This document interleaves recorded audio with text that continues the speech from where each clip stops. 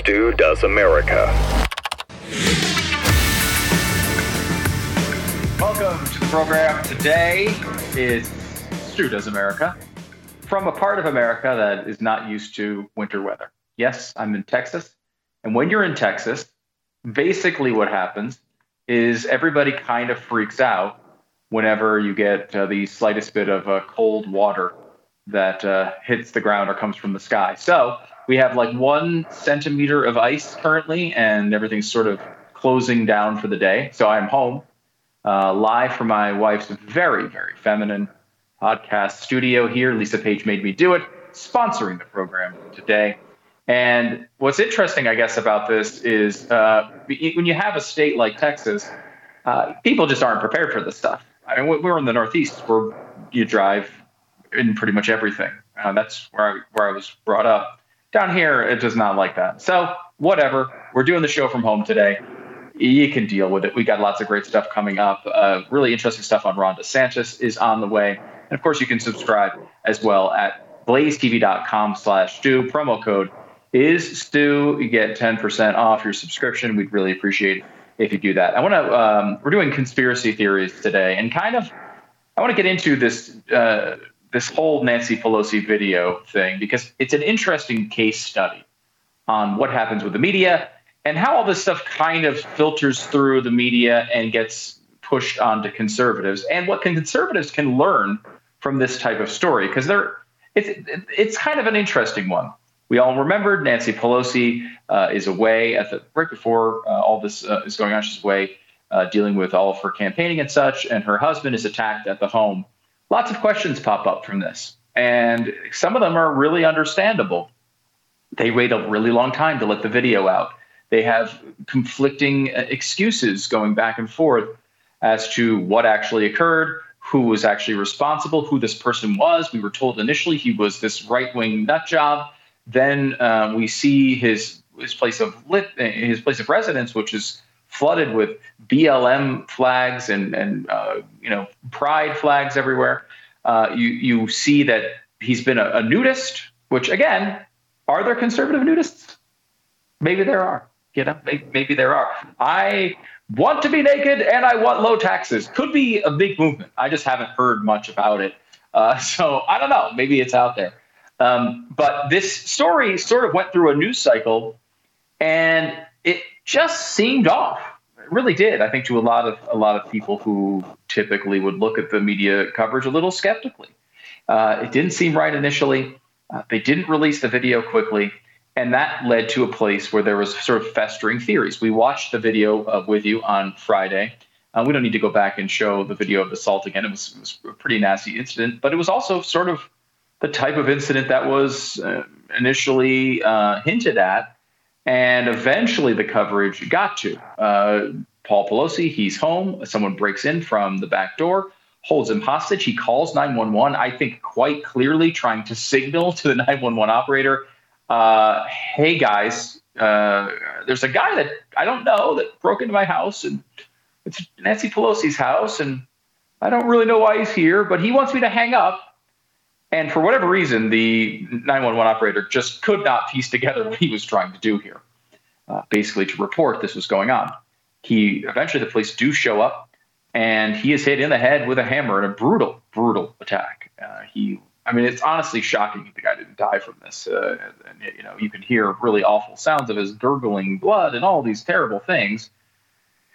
Thankfully, the police did show up. Thankfully, this didn't get any worse. But there was the typical thing that happens afterward, which was everyone went back to try to find their enemy and blame them. Now, we're not blaming the attacker here. We're blaming conservative media personalities who went down what appeared to be the wrong road after the fact.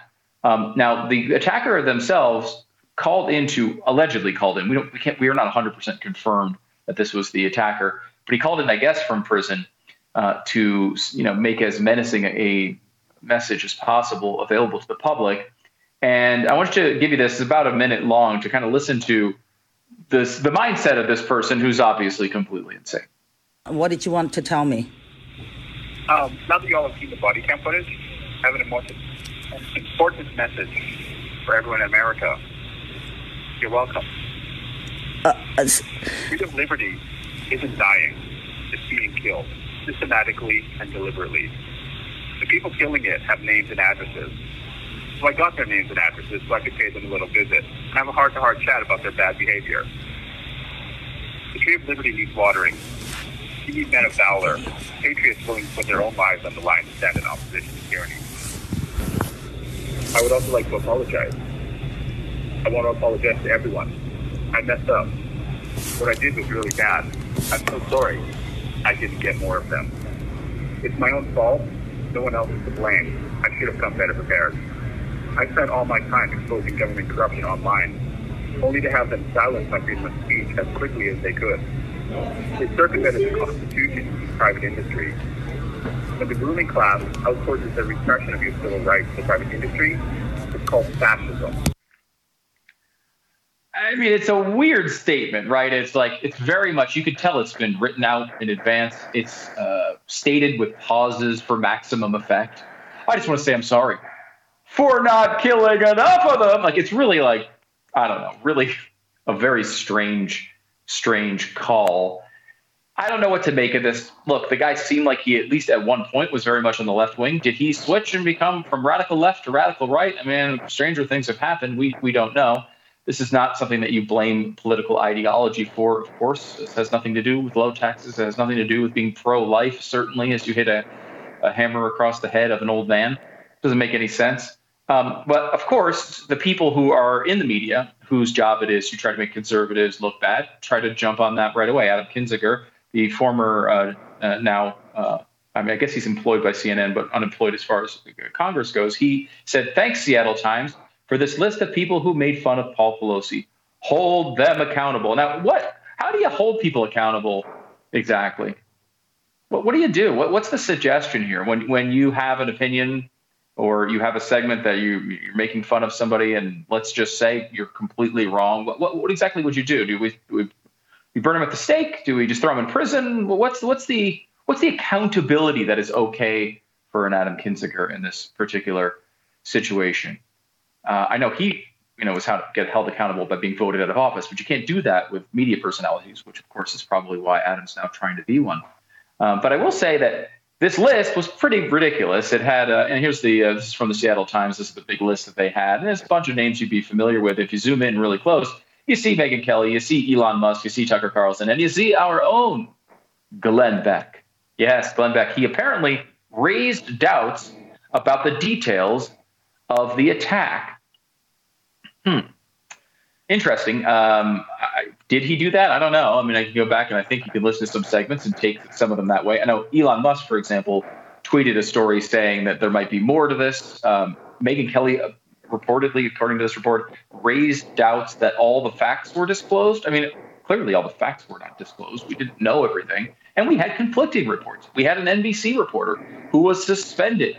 We had other reports from a local, I believe it was a Fox station, saying that these guys were hanging out in their underwear. Well, that stuff seemed to be true, but it was understandable. We were reporting stuff that that was being reported by mainstream news sources. You never see those sources get any heat for this stuff. It's always the conservative that repeats it that gets in trouble, which I think is really, really fascinating. And I guess what they want to do is they want to call people like Glenn, like Elon Musk, like Megyn Kelly, like Tucker Carlson, they want to call them conspiracy theorists. And this conspiracy theory thing is an interesting thing to look at after an incident like this. There were people who jumped to conspiracy theories on this. There were people who went way too far, didn't question it. Questioning what Nancy Pelosi tells you is not a crime, okay? If you don't do it, you're probably insane, or you're Nancy Pelosi herself. Of course you can question Nancy Pelosi. Jumping to 9 layers of conspiracy theories can be a problem. And when you talk about being a conspiracy theorist, what does that even mean? If you're a person who looks at a news report, a couple of news reports, 10 news reports, and says, there's something about this that doesn't seem right. This doesn't seem exactly like they're telling the whole truth. There's a lot of evidence to kick that sort of instinct into motion. These things happen all the time. When news organizations, when the government are constantly telling you things that are false or misleading or not complete truths, you're going to get people who hear a report and maybe start questioning it. Maybe their default position is questioning it. And all of this, none of this stuff makes you a conspiracy theorist. Even if your default place is to be maybe questioning of authority, questioning of the mainstream, questioning of the main narrative, that in and of itself does not make you a conspiracy theorist. The left wants you to believe that just asking some basic, honest questions makes you a conspiracy theorist. And they want to brand you with that because they know it's a damaging accusation. It makes you feel like you're out of the mainstream, makes you feel crazy, makes you feel defensive. And a lot of people, when they get in that defensive posture, don't handle those moments all that well.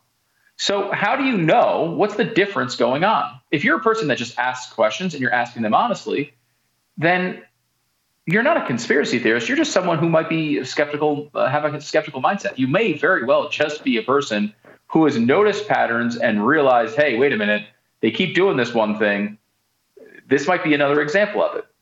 The difference between a person who is skeptical, maybe in a healthy way, and someone who is a conspiracy theorist is what happens to you when evidence comes out. If you have a claim that you know people call you a conspiracy theorist on, if there's something that you're saying all the time that people say you're wrong on, it's important to step back and say, because I don't want to be like the left. The left never questions their own thoughts. I want to be able to be accountable, at the very least, to myself.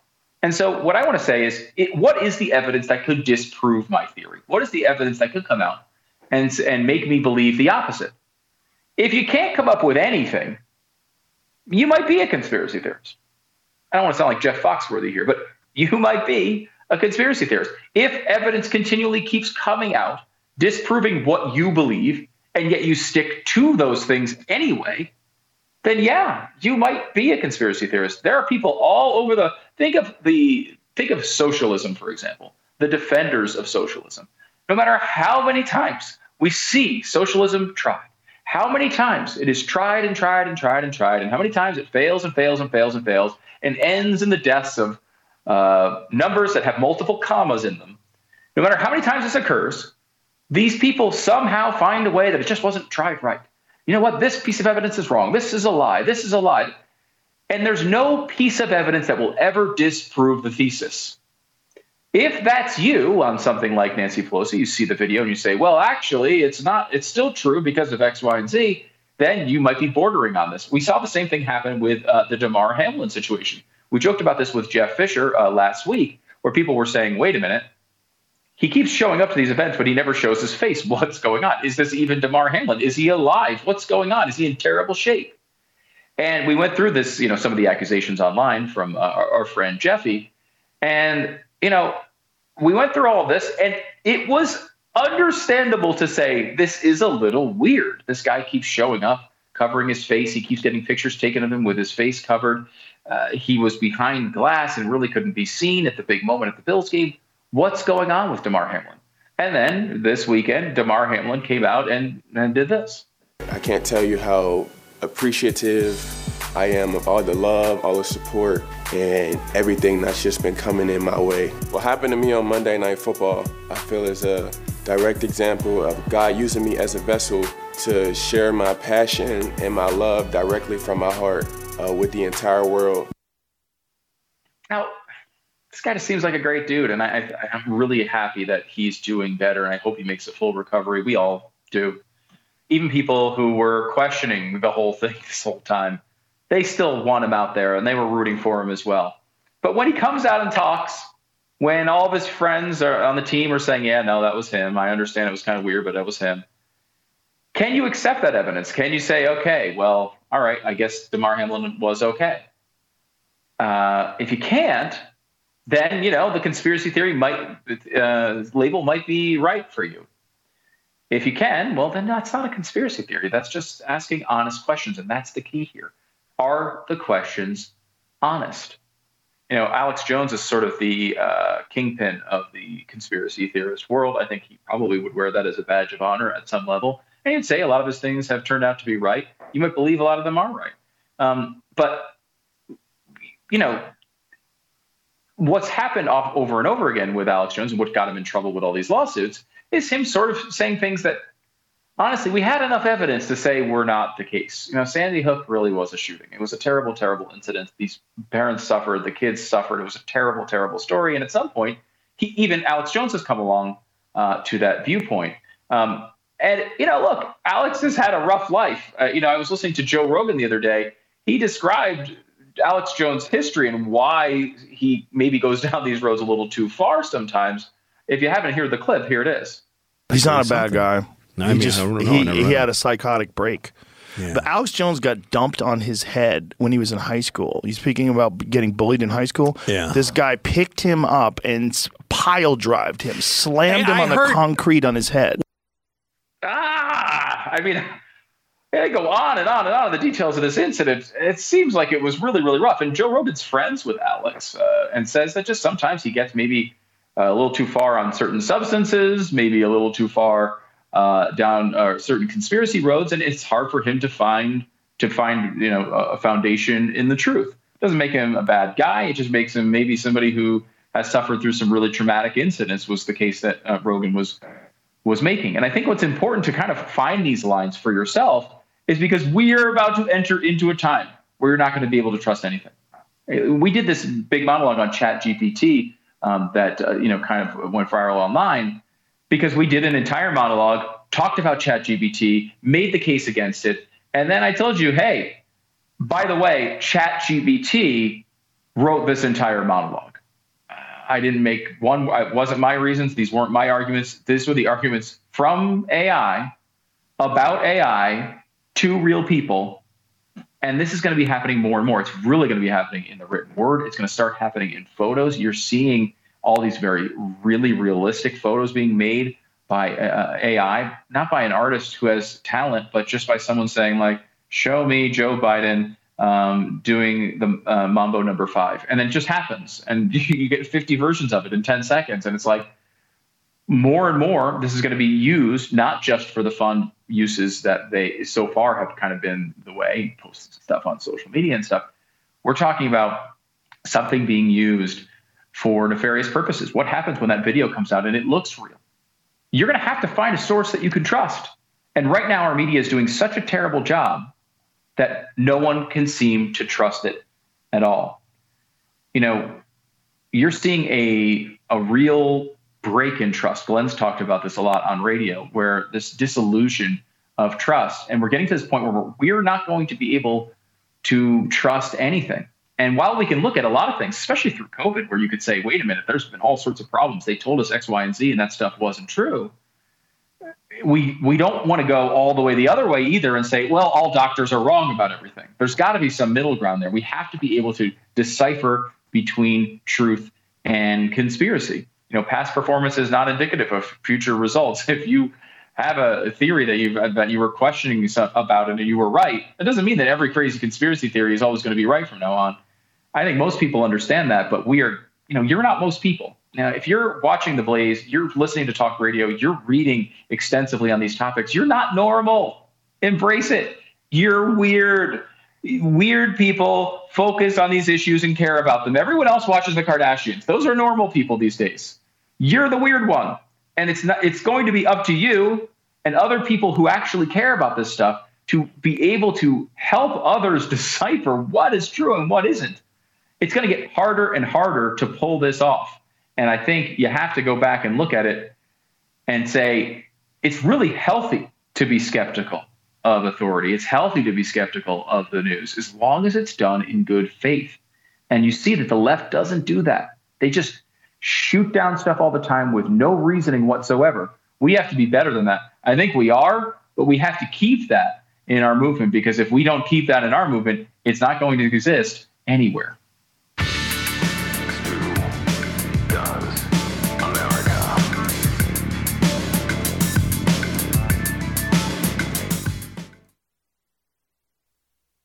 All right, well, there is the slightest bit of ice on the roads here in Texas, which means the entire state is shut down. So I am home here at my wife's very feminine podcast studio. And I want to thank Stanley Kurtz for popping in here, because we've got to get to the bottom of this DeSantis issue. Stanley Kurtz is a senior fellow for Ethics and Public Policy Center and a contributing editor for National Review. His latest article, AP Teacher's Guide Proves DeSantis Right in African American Studies Clash from National Review. We're going to tweet out a link to that here in just a bit. Because, Stanley, if I'm not mistaken, this whole controversy with DeSantis and this course in particular, you were the first one to get your hands on it and actually see what was inside. Can you kind of walk us through how that happened and what you found?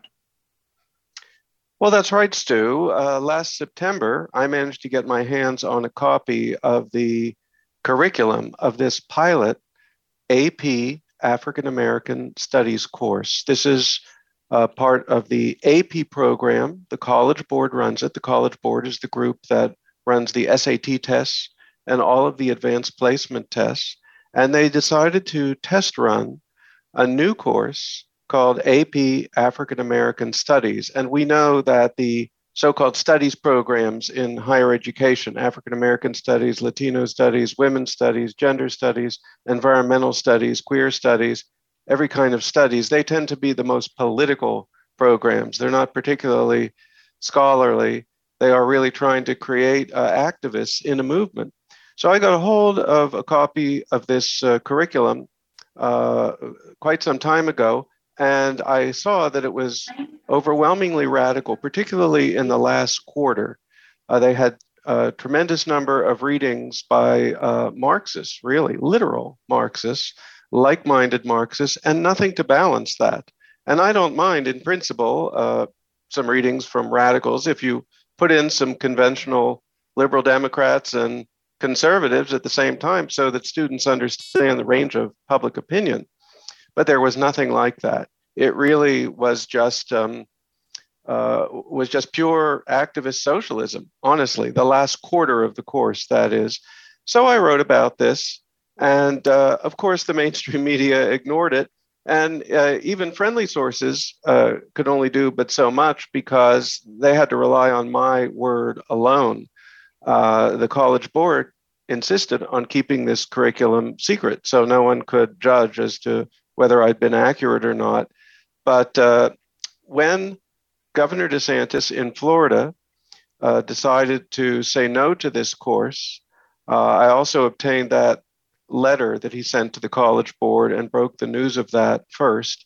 And that set off a firestorm. And at that point, people demanded to see the course. Well, the College Board still wouldn't show the curriculum, but it was leaked to a small newspaper in Florida, which published the curriculum. And now everyone can see it.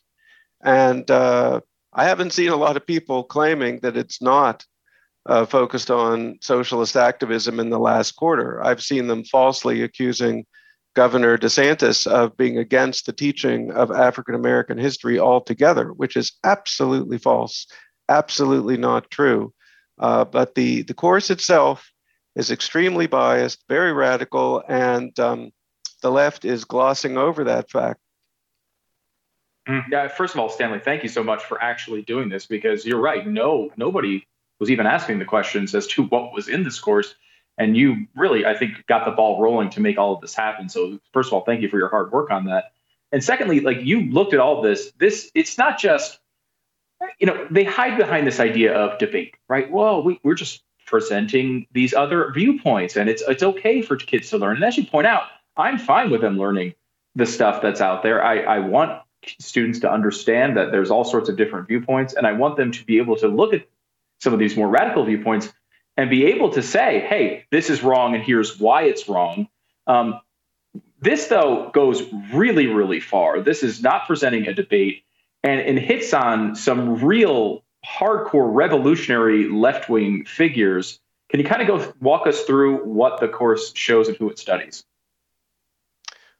Well, again, the key problem is in the last quarter of the course. And in the last quarter, well, they do have a couple of units that talk about the classic core civil rights movement. Most of the units are about much more radical cases than that, and again, in a very unbalanced way. So they begin with the writings of Frantz Fanon, the notorious theorist of colonial revolution. Now, we can well understand why Fanon's idea that you ought to have a violent revolution against colonists might be arguable. After all, we had a revolution against our own colonial empire. But Fanon goes further and talks about the sort of psychologically cleansing power of violence. And then the course focuses on the way in which this radical Frantz Fanon was received by American radicals in the 60s, like Malcolm X and the Black Panther Party. And they came to argue that American blacks were the equivalent of a colony inside the United States, and therefore were entitled to use violence in the same way that Africans throwing off colonial empires were entitled to use violence. And from there, the course moves into straight out socialist agitation, really, and has a number of articles, some of them taking off from the Black Lives Matter movement, some of them taking off from the history of Black studies in our universities, because the first courses in Black studies were actually pushed by the Black Panther Party as part of a radical revolutionary program. So under the guise of examining history, the course really conveys the message again and again. We must go back to the Marxist radicalism of the 60s. We must return to that in order to overthrow capitalism, but to do so in a way that is focused on race. It's sort of a neo-Marxism, which instead of focusing only on class, focuses equally on race. But the basic pattern of thinking is openly Marxist. And that does seem to be the new direction here, combining all of this together to push a lot of these same ideas we've been seeing for decades and decades.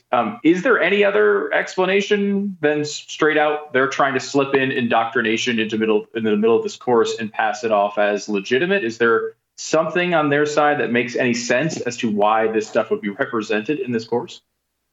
I honestly haven't heard it. Really, they almost all of the material that's coming from the left side of this so-called debate misrepresents DeSantis as trying to censor the study of Black history in the United States. It couldn't be further from the truth, because the Stop Woke Act, the bill that DeSantis sponsored and signed to prevent the teaching of critical race theory, actually mandates the teaching of African American history, mandates the teaching of slavery, it mandates the teaching of oppression and discrimination, and the efforts to overcome all of that in the United States. So literally, Florida has mandated the teaching of Black history, but the other side ignores all that and falsely portrays DeSantis as trying to censor Black history as a whole, rather than address the specifics of what's in the curriculum, because they know that it's true. And you'll notice that the College Board has now promised to deliver a new curriculum on Wednesday, which they are pretending, in a way that lacks all credibility, had nothing to do with DeSantis, that they planned it all along. It makes no sense whatsoever. This is a 2-year pilot course, and we're only through the first half of the first year. How can you come out with the final version of your course, which is supposed to be based on the feedback from the pilot program, when you've only gone halfway through the first year? So it's obviously utter nonsense that this has nothing to do with DeSantis. But what you're not seeing, despite all the articles in the media, what you are not seeing are deep articles on the front page of the New York Times and Washington Post explaining how wonderful and unbiased this curriculum is and how unfair the conservative criticisms are. Nope, you're not seeing any of that. You're seeing silence on the front pages of the Times and the Post, and the College Board promising to come out with a new curriculum within a week of DeSantis's decision, and pretending that it has nothing to do with DeSantis. It's nonsense. But it's also, I think, a backdoor admission that there are problems with this curriculum. Yeah, it's really revealing, too, because, Stanley, they can't talk about DeSantis enough. All they want, every single thing this guy does is front page news whenever they can come up with a critique of it. And here, their lips are just sealed. That's right. again and again, they berate DeSantis for supposedly censoring African American history, when again, his own bill says that you must teach African American history. But when it comes to a real discussion, and this is the kind of thing the New York Times loves to publish deep articles on that cover 2 pages inside the paper, and we've heard nothing. And so it's clear to me that they know perfectly well that the content of this curriculum is completely biased. In fact, Go ahead. I'm sorry. I was just going to say, on top of all that, in what I've written several articles on this, and going back to September, one of the key authors of the curriculum has himself written an article which says that Black studies should be political, that it should not be unbiased like traditional academic disciplines, and that it should urge students to destroy capitalism.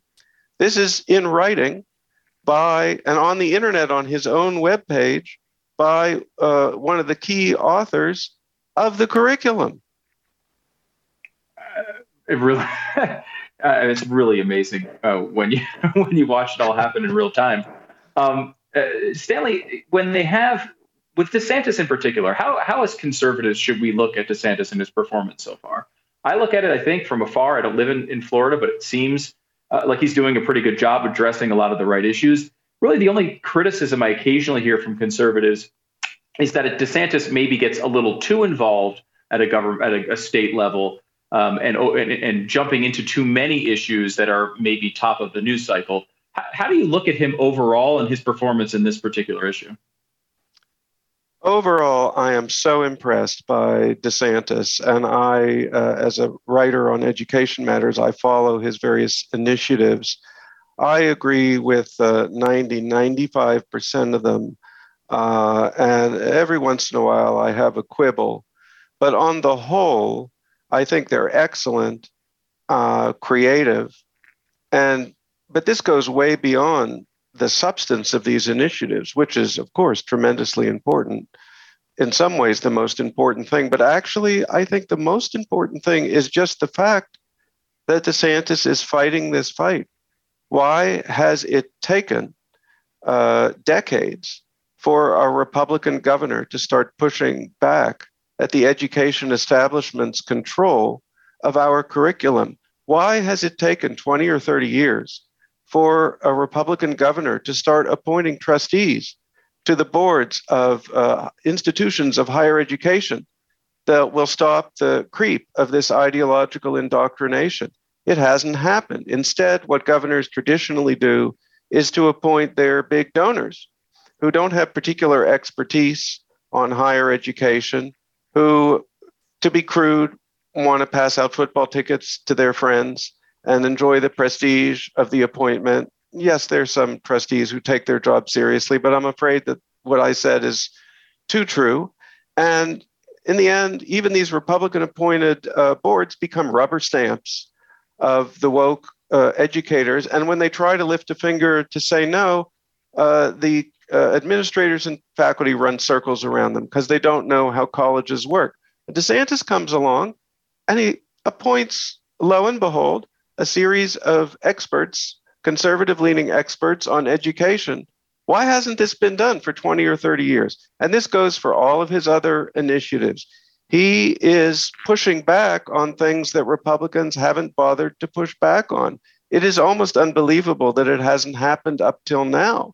And I certainly hope it spreads, but he gets immense credit, not just for the substance of what he does. And yeah, he overreaches a bit every once in a while, but the majority are very well thought out, very important. But the really important fact is that he's doing it at all. Yeah, that's very, very true. And, I'm all for private schools, but if we're going to have public schools, the government's going to have to be involved in them. Why not do it right for once? And that seems to be what DeSantis is doing. And very much helped by you here, making sure that everybody knows about this issue. Stanley Kurtz, his new article, AP's Teacher's Guide to Proves DeSantis Right on African American Studies Clash. We'll try to tweet out all the stuff that he's been doing because there's been several articles on this topic alone. We'll get that out there for you. He's, of course, from National Review. Stanley, thanks so much for coming on the program. I really appreciate your hard work. Dude, thanks so much for having me.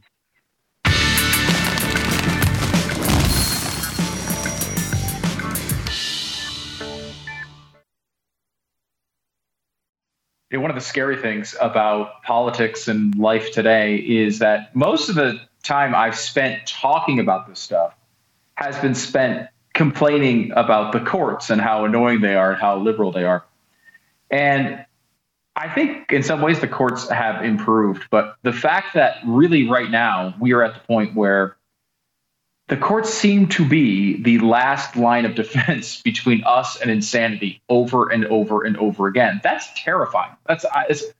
It's shocking how much our other institutions have failed. And the fact that the courts are there as really the last line of defense is really a scary proposition.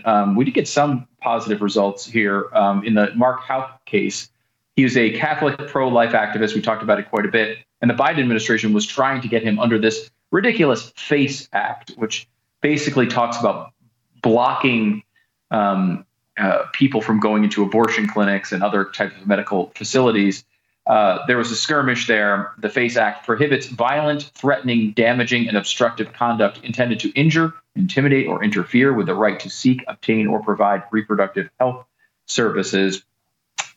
This was BS from the beginning, and some good news as a federal jury on Monday has acquitted Catholic pro-life activist Mark Houck. So some good news coming in on that front, on that case that we've talked about as well. Now, not every law works as well as the FACE Act. In fact, California has more than 100 gun laws. So why don't they stop more of these mass shootings? Now, we've talked about mass shootings a lot on the show. It's been something that we've talked about because I think it's one of the more frustrating problems that we face today. There's just not really an easy solution to it. You're talking about random people doing very random things. Many of them have shown no signs previously of any illegal or mental health type of issues. A lot of them have shown those issues, and there are things we could do about those cases. It's just tough to stop. And certainly going from 400 million guns to 390 million guns is not going to make 400 million guns to 300 million guns. Let's just say you pulled 300 or 100 million guns off the streets. What would that do? Well, the answer to that, of course, is nothing. In California, they have over 100 gun laws. They have everything on the liberal wish list you could ever imagine. And yet, over and over again, we're seeing these shootings occurring in California. I don't know. Does this disprove gun control completely? If not completely, it certainly does a good job digging into that argument from the left, which seems to me to be completely ridiculous. Another thing that's completely ridiculous is Ilhan Omar. Now, Omar has been kicked off of these committees by Republicans in sort of an act of political revenge. She's upset about it. And by the way, I say revenge in the best possible way here. I'm not even criticizing it. The left did this to people like Marjorie Taylor Greene for no good reason. They said they didn't like what she said. Well, I don't like what Ilhan Omar says. So now she's out. That's how we're going to play. That's how this is going to happen. This is going to go on forever until one of these sides stops it. It's going to have to be the Democrats who stop it, honestly, because they were the ones who started it. That's the way this usually works, unfortunately, in politics. And I'm not at all surprised that Adam Schiff and Ilhan Omar were kicked off of these committees. Well, of course, she's saying it's Islamophobia. She's saying they're not okay with Muslims having a voice, which is fascinating because she seems to understand what she considers racism against her. She's very familiar with it. She knows exactly how it works. And she'll tell you in detail how every single thing that happens that she doesn't like is because of racism. Well, let me show you now her talking about her actual comments that she made that were anti-Semitic. She just claims to have absolutely no knowledge about hatred towards these groups. Watch. I certainly did not or was not aware that the word hypnotize was a trope. I wasn't aware of the fact that there are tropes about Jews and money. That has been a very enlightening part of this journey. To insinuate that I knowingly said these things when people have read into my comments to make it sound as if I have something against the Jewish community is so wrong. Allow me to express the slightest bit of skepticism over her claims. You're telling me Ilhan Omar, the person saying all this crap, living in a heavily Muslim community her whole life, has never heard the trope about Jews and money. That's never never crossed her desk. Not once. She said it a bunch of times herself, but she didn't know it was a trope, apparently. She has absolutely no credibility. No one could possibly believe what she's saying is true. Look, she had no credibility before. She's a joke. But the fact that she would come out and try to get people to believe she's just, I don't know, just saying stuff. I'm just saying random combinations of words, and they happen to line up with every single stereotype about Jews that you can find from the anti-Semitic websites that I happen to have all in my favorites. Just absolutely unbelievable. But that, of course, is Ilhan Omar.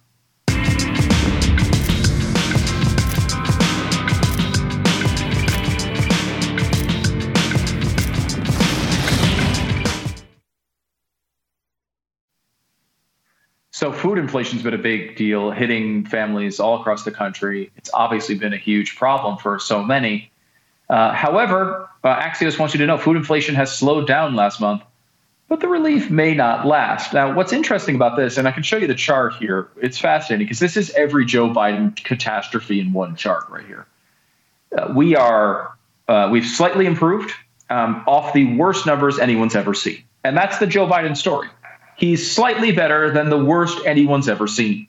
And of course, we should also note the worst anyone's ever seen was also Joe Biden. So he's slightly improved off of his own terrible standards. And that is, while an incredible accomplishment, doesn't exactly blow me away for the future of his particular party.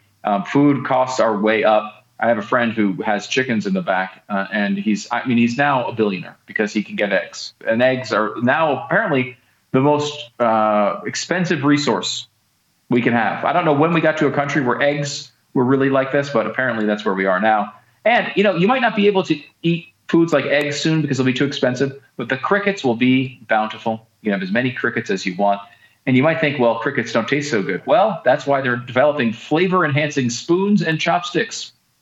New types of cutlery can now enhance flavors such as sweetness or saltiness for a more satisfying meal. And while I don't want to eat crickets, I will say something that can make my food more delicious, I'm all for. I'm like basically a food scientist here. I'm out there arguing for you, testing foods every Friday for your delightful intake. So I think this is a positive thing. If I can get cutlery that makes my food taste better, I'm all in.